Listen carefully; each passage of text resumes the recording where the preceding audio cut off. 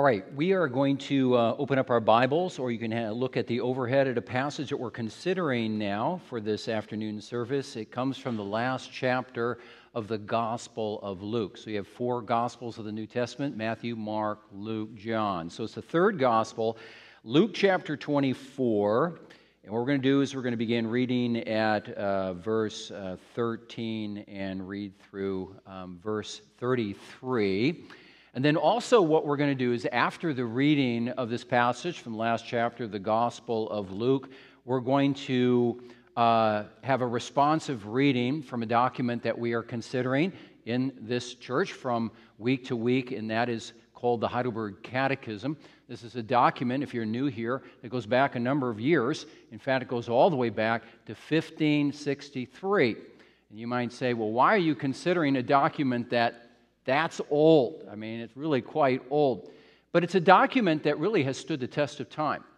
And there are many churches, actually, that consider this document as a faithful expression and summary of the gospel, the good news of Jesus Christ. So I hope to demonstrate that this afternoon. Now, before we read from this document, the Heidelberg Catechism, I want to read from Luke chapter 24. The beginning of Luke 24 begins with the account of what we call the resurrection of Jesus Christ. Jesus is not dead, but he's very much alive and already now is ruling over all things. So when you look at Luke 24, you read about the account of the resurrection of Jesus Christ, a historical account, and then we read about the appearance of Jesus to a number of individuals. In fact, the Bible tells us at one point that Jesus appeared in his resurrected physical state to over 500 people at one time. Now, that's not recorded here in Luke 24. Here, Jesus appears to two men, which I'll explain a little bit later on, and then we also read about the ascension of Christ. But right now, Jesus' appearance to two men who are traveling from Jerusalem to a small town named Emmaus. It's only about 7 miles from Jerusalem. So, that very day, two of them were going to a village named Emmaus, about 7 miles from Jerusalem. And they were talking with each other about all these things that had happened. And while they were talking and discussing together, Jesus himself drew near and went with them. But their eyes were kept from recognizing him. And he said, "What is this conversation that you are holding with each other as you talk?" And they stood still, looking sad. Then one of them, named Cleopas, answered him, "Are you the only visitor to Jerusalem who does not know the things that have happened here in these days?" And he said to them, "What things?" And they said to him, "Concerning Jesus of Nazareth, a man who was a prophet, mighty in deed and word before God and all the people, and how our chief priests and rulers delivered him up to be condemned to death and crucified him. But we had hoped that he was the one to redeem Israel. Yes, and besides all this, this is now the third day since these things happened. Moreover, some women of our company amazed us. They were at the tomb early in the morning. And when they did not find his body, they came back saying that they had even seen a vision of angels who said that he was alive. Some of those who were with us went to the tomb and found it just as the women had said, but him they did not see. And he said to them, 'Oh, foolish ones, and slow of heart to believe all that the prophets have spoken. Was it not necessary that the Christ should suffer these things and enter into his glory?' And beginning with Moses and all the prophets, he interpreted to them in all the scriptures the things concerning himself." You know, why don't we end at that point, actually. I want to draw your attention, if AV guys, can you put up question answer 19 of the Heidelberg Catechism. Now, I want you to notice the question. I'm going to read the question, and then together, I want us to give the answer. I'm going to read the question and then make a simple point here. The question is this: from where do you know this? Now, the last time that we were together, because I preach in other churches, and as you know, a couple of Sundays ago also, I was with Joy and I were with our kids because our granddaughter was baptized in Colorado Springs. Anyway, and so it's been a while since we've been here, and if in the Catechism, and if you're new here and you're looking at that question and go, I don't know what that's referring to, we wouldn't expect you to. So let me explain real quick. The question is, from where do you know this? And of course, we're asking, know what? And the what is this. Over the last few weeks, as we've been focusing on Jesus, and particularly what makes Jesus particularly qualified to take care of our sin and break the power and the guilt and the penalty of sin and restore us to God, how do we come? We've looked at that, and the question is, how do we come to know that that is actually true? And how do we come to know actually that Jesus is the one who is, as he says, the way, the truth, and the life, and no one of us here this afternoon comes to God but through him? How do we know that? Now, the answer is found in answer 19. So let's say together. From the holy gospel, which God himself first revealed in paradise, later he had it proclaimed by the patriarchs and prophets and foreshadowed by the sacrifices and other ceremonies of the law, and finally he had it fulfilled through his only Son. What you find in this document, the Heidelberg Catechism, it's very concise, but also very understandable. We're going to look at the gospel. We're going to look at the good news of Jesus Christ. Now, again, for those of you who may be visiting from other churches or just visiting here, whatever, from the first time, you're not a part of another church, I want to explain to you very quickly that as we go through this series in our afternoon services, what I try to do as a pastor, I try to make it very simple. Not simplistic, not superficial, but simple. You say, why is that? Because we're always aware here that there may be people who do not know what the Bible is all about in the gospel, but we do this especially for the sake of our kids. Okay? So kids, I want you to listen up, because I'm going to begin with you. Let's look at this book. Now, if you're part of this church, you know what this book obviously is. It's called the Bible, or we call it God's Word. And I want to ask you a very simple question. How are we supposed to understand this book? How are we supposed to approach this book, and how are we actually supposed to understand it? Is this book, kind of, first and foremost, just a book about history? Because when you read this book, you read about various historical periods, times when people lived, and we read about their cultural practices, and we read about their beliefs, we read about their laws, we read about historical battles that are fought, and these kinds of things. Is this first and foremost a book about history? Or is this a book, like a lot of people assume in the world today, that this is a book that just kind of shows us how we're supposed to live? That in this book we learn about who God is, but also we learn about how he wants us to live. What are the right things to do, and what are the wrong things to do? And many people who are not familiar with the Bible, they hear about Jesus, and when you ask them about Jesus, they say, oh, he was a good man, and he was a good teacher, and he taught people good things, what they were supposed to do, what they're not supposed to do. So is this book, first and foremost, a book of kind of morals or laws or commands? Or, finally, is this book a book that just contains various doctrines or teachings?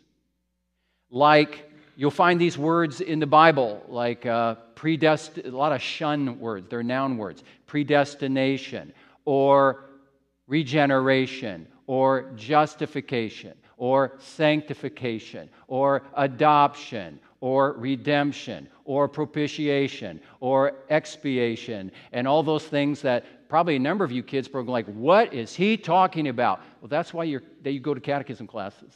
And for some of you, that's why you go to Christian school, so you learn about these things. And kids, even as adults, you know, we forget about these things sometimes, and that's why we get together on an afternoon and we learn about these things, or we relearn them. All right? So, is this a book primarily about history or morals or doctrines? Well, let me tell you, you do find morals in this book, and you do find history in this book, and you do find doctrines or teachings in this book. But when it comes to this book, we have to understand that this is first and foremost a story. You ever thought about the Bible in a way? It's a story. It's what some theologians call a grand narrative. That's a grand overarching story, a story that teaches us about the true story of the world.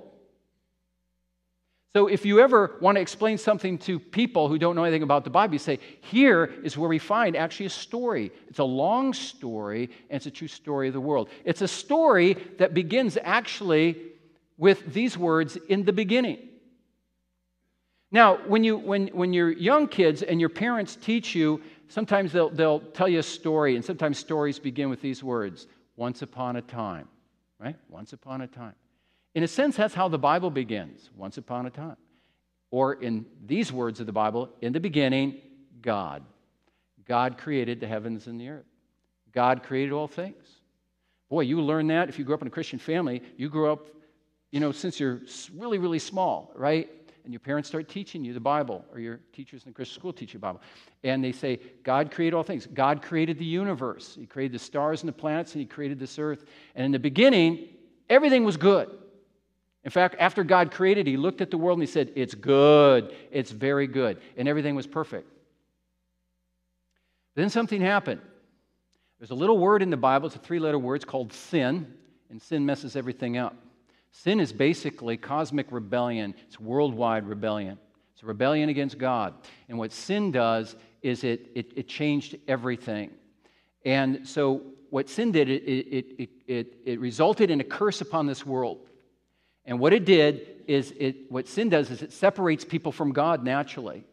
A lot of people think, oh, well, I'm not a Christian, or I don't go to church, and everything will be okay in the end as long as I'm a good person. The Bible says, no, don't believe that.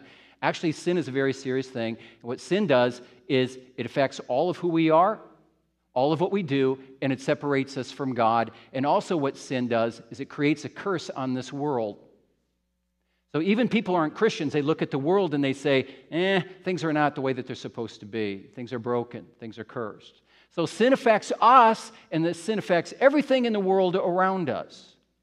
But the true story of the world tells us that God, although He probably should have, He didn't leave the world in its cursed state, but He set out to restore it, to repair it, and He did that by sending His Son, Jesus, into the world to begin the work of restoration.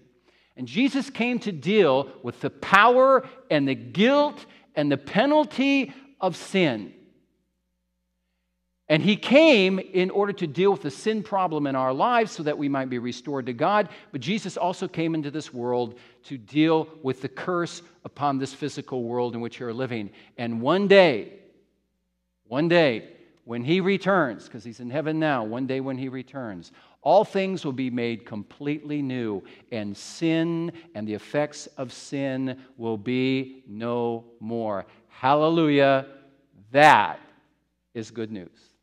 That's the good news of the Christian faith. It's the gospel. So the gospel is a story that comes in basically 4 chapters in this story.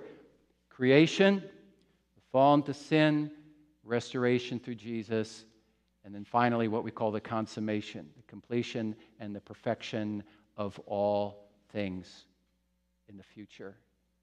Good news. And this good news is made possible through Jesus, through the person and the work of Jesus Christ. In fact, guys, look up. This book, everything in this book, from the very beginning to the very end, it all is focused.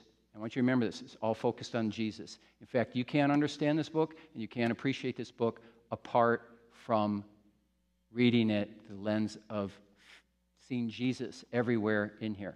It's like when you ride a bike, okay? Most of you have bikes at home. Next time you ride your bike, I want you to look at the back tire. It's going to be a big round tire, and you're going to find the center of that tire, which is called a what? It's called a hub. And then you have spokes that lead to the hub. Every part of the Bible is like spokes that point to this center. All the spokes find themselves in that hub at some point, right? Jesus is the hub, and all the parts of the Bible point to that hub. Okay, now, why do you take all the time to explain that? Because we need to understand how we're supposed to read, interpret, and appreciate the Bible.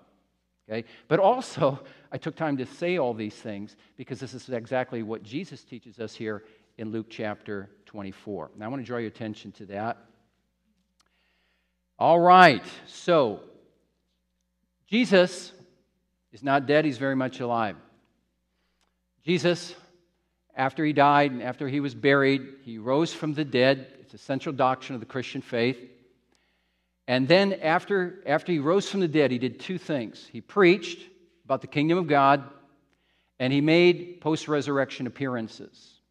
Okay? Now, we find just one example of a post-resurrection appearance in our passage. So this is what we got going on. Because here's a simple story. I know you can understand it.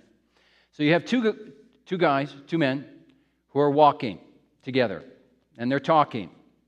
And they were walking from a larger city called Jerusalem, and they were walking to a place called Emmaus. It's a small town about 7 miles away. So I don't know, if you're walking, it might take you probably an hour and a half, a couple hours, depends how fast you're walking. They're probably not walking real fast.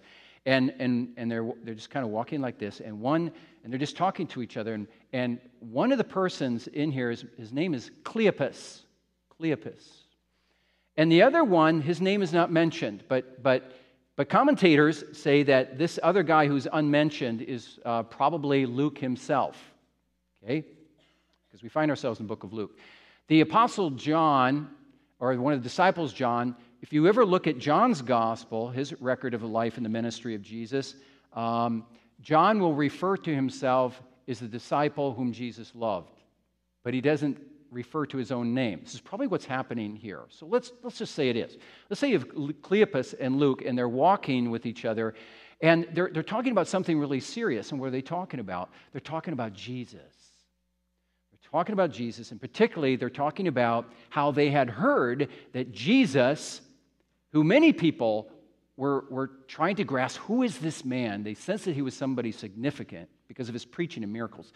And they had heard that Jesus had died at the hands of chief priests and elders, religious leaders, who had combined with the efforts of the Roman government to put Jesus to death. And they heard that Jesus had died, and then they heard that Jesus was buried, but then they also heard that Jesus had risen from the dead.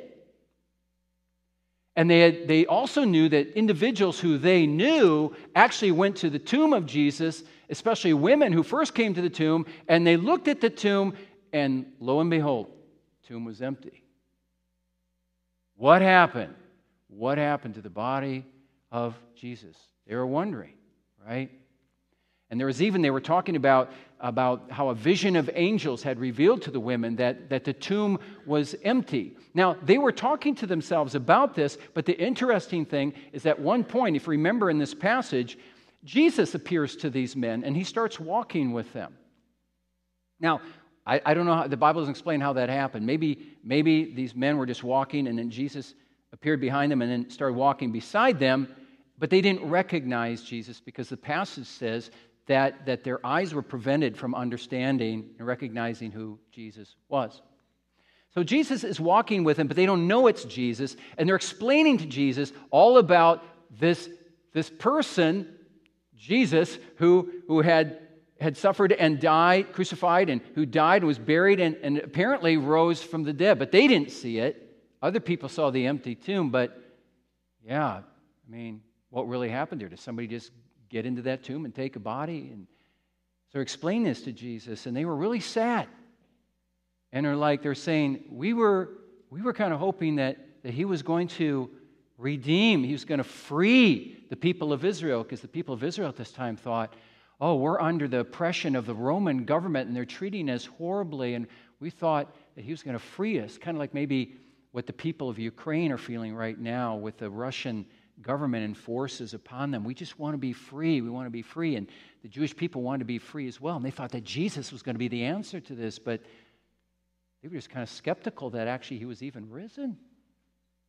So they didn't understand the gospel, did they? They didn't understand the good news of Jesus. Like a lot of people today, they're skeptical.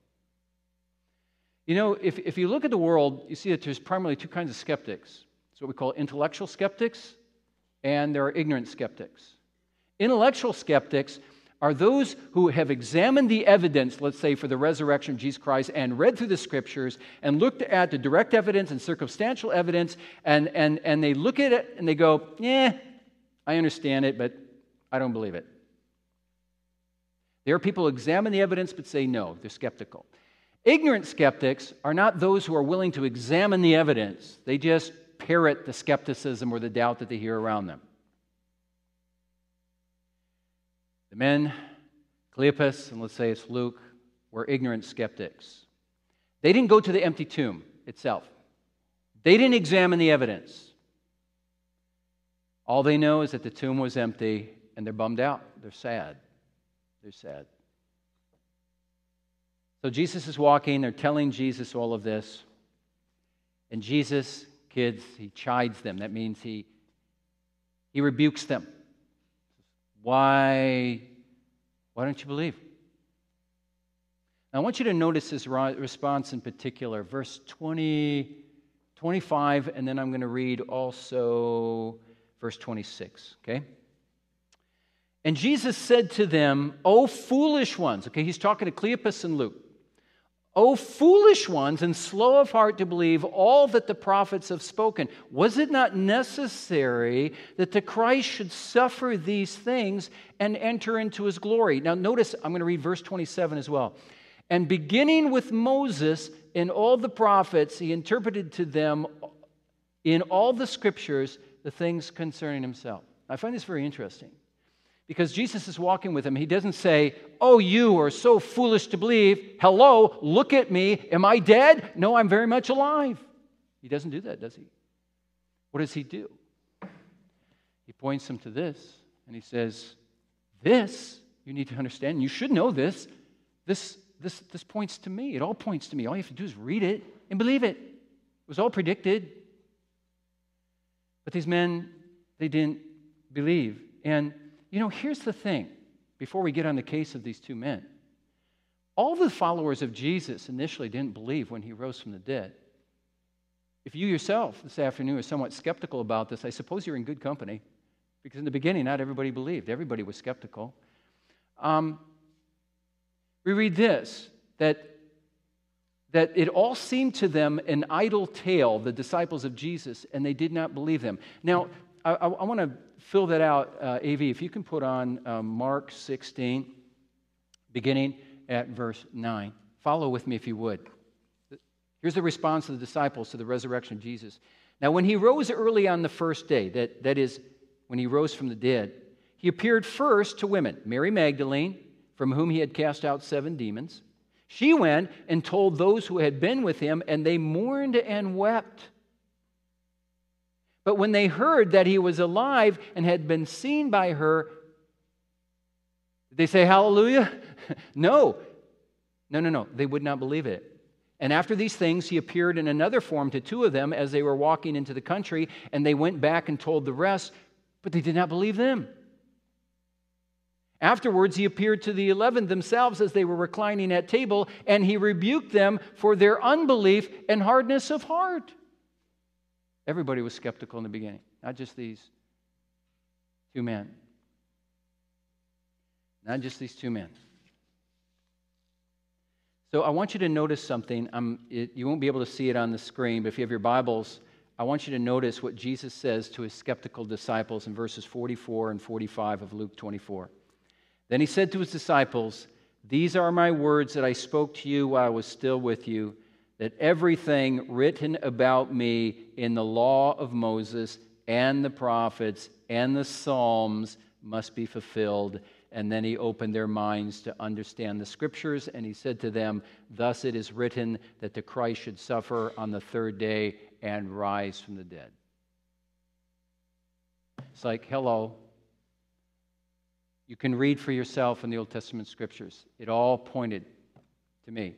And my disciples, when I was with you, I was very clear. I did not speak in veiled language. I was very clear. I told you I was going to suffer and die and then rise on the 3rd day. You know that I said that. Why are you doubting? Why are you doubting? And it's very interesting here. Jesus again draws his disciples to 3 things.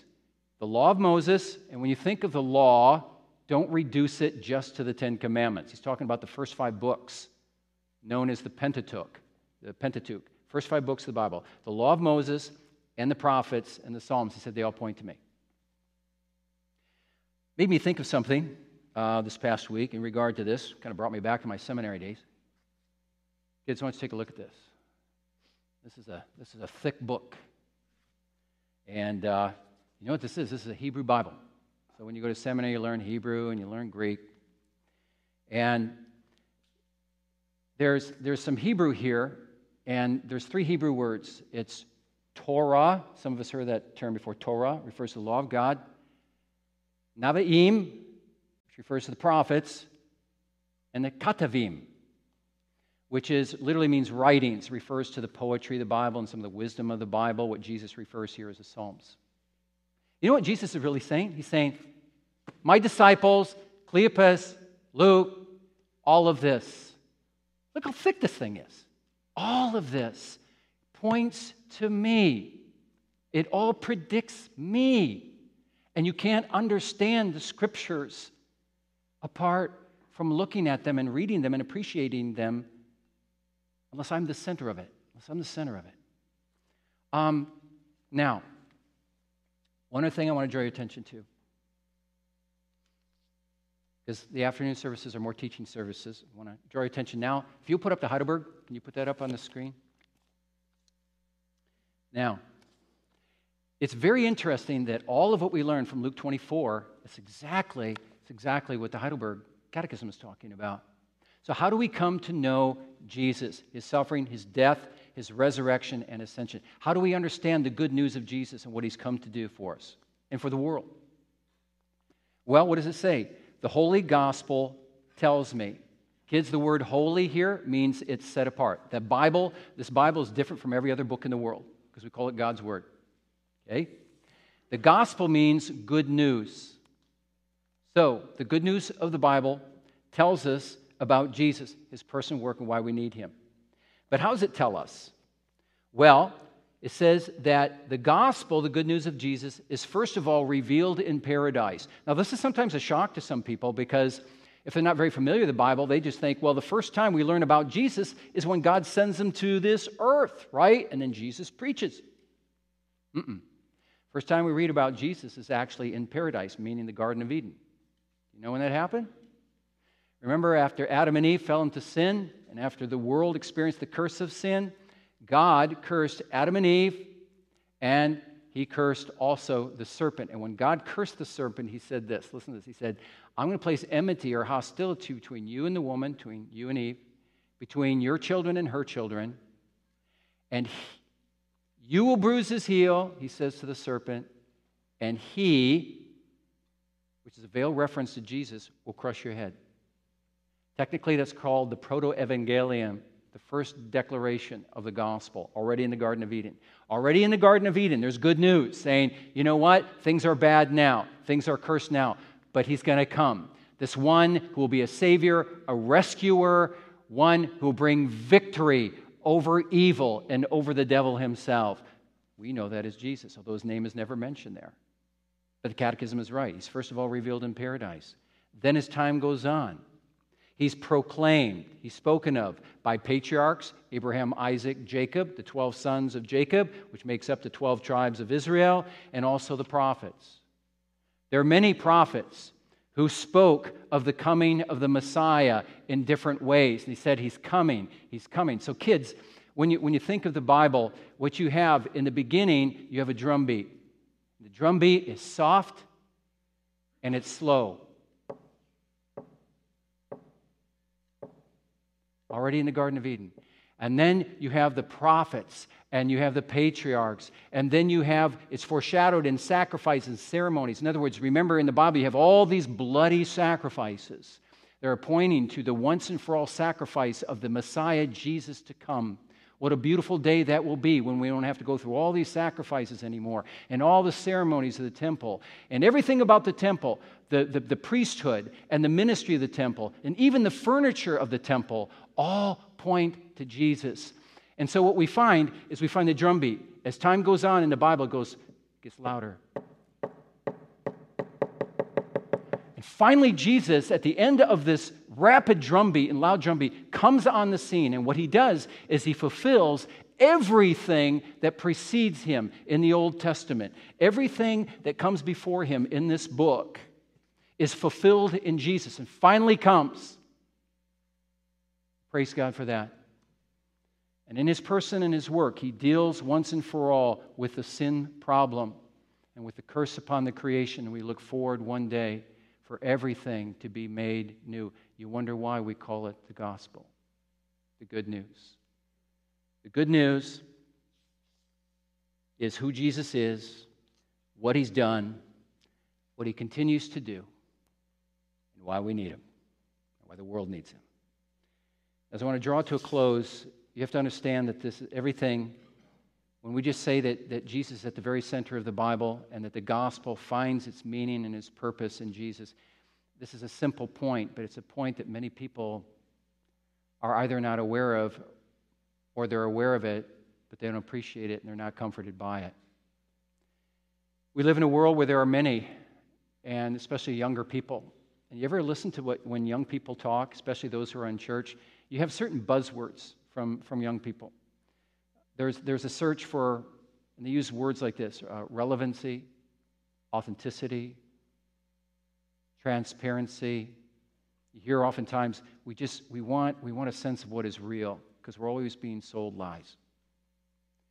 We want to discover true spirituality.